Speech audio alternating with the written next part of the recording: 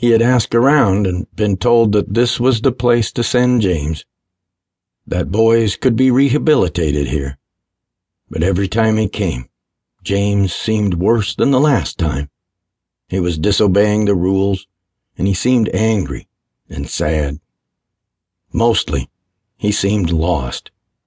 He begged his daddy to let him come home, and Burke's heart was breaking. Something had to give.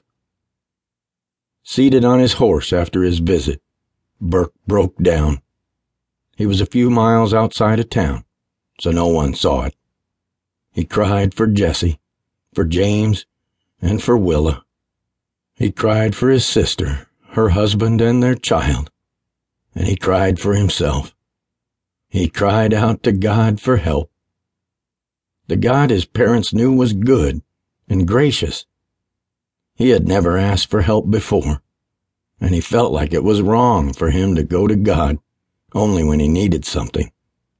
But somewhere, deep down, he knew that God would help him, and he didn't know what else to do.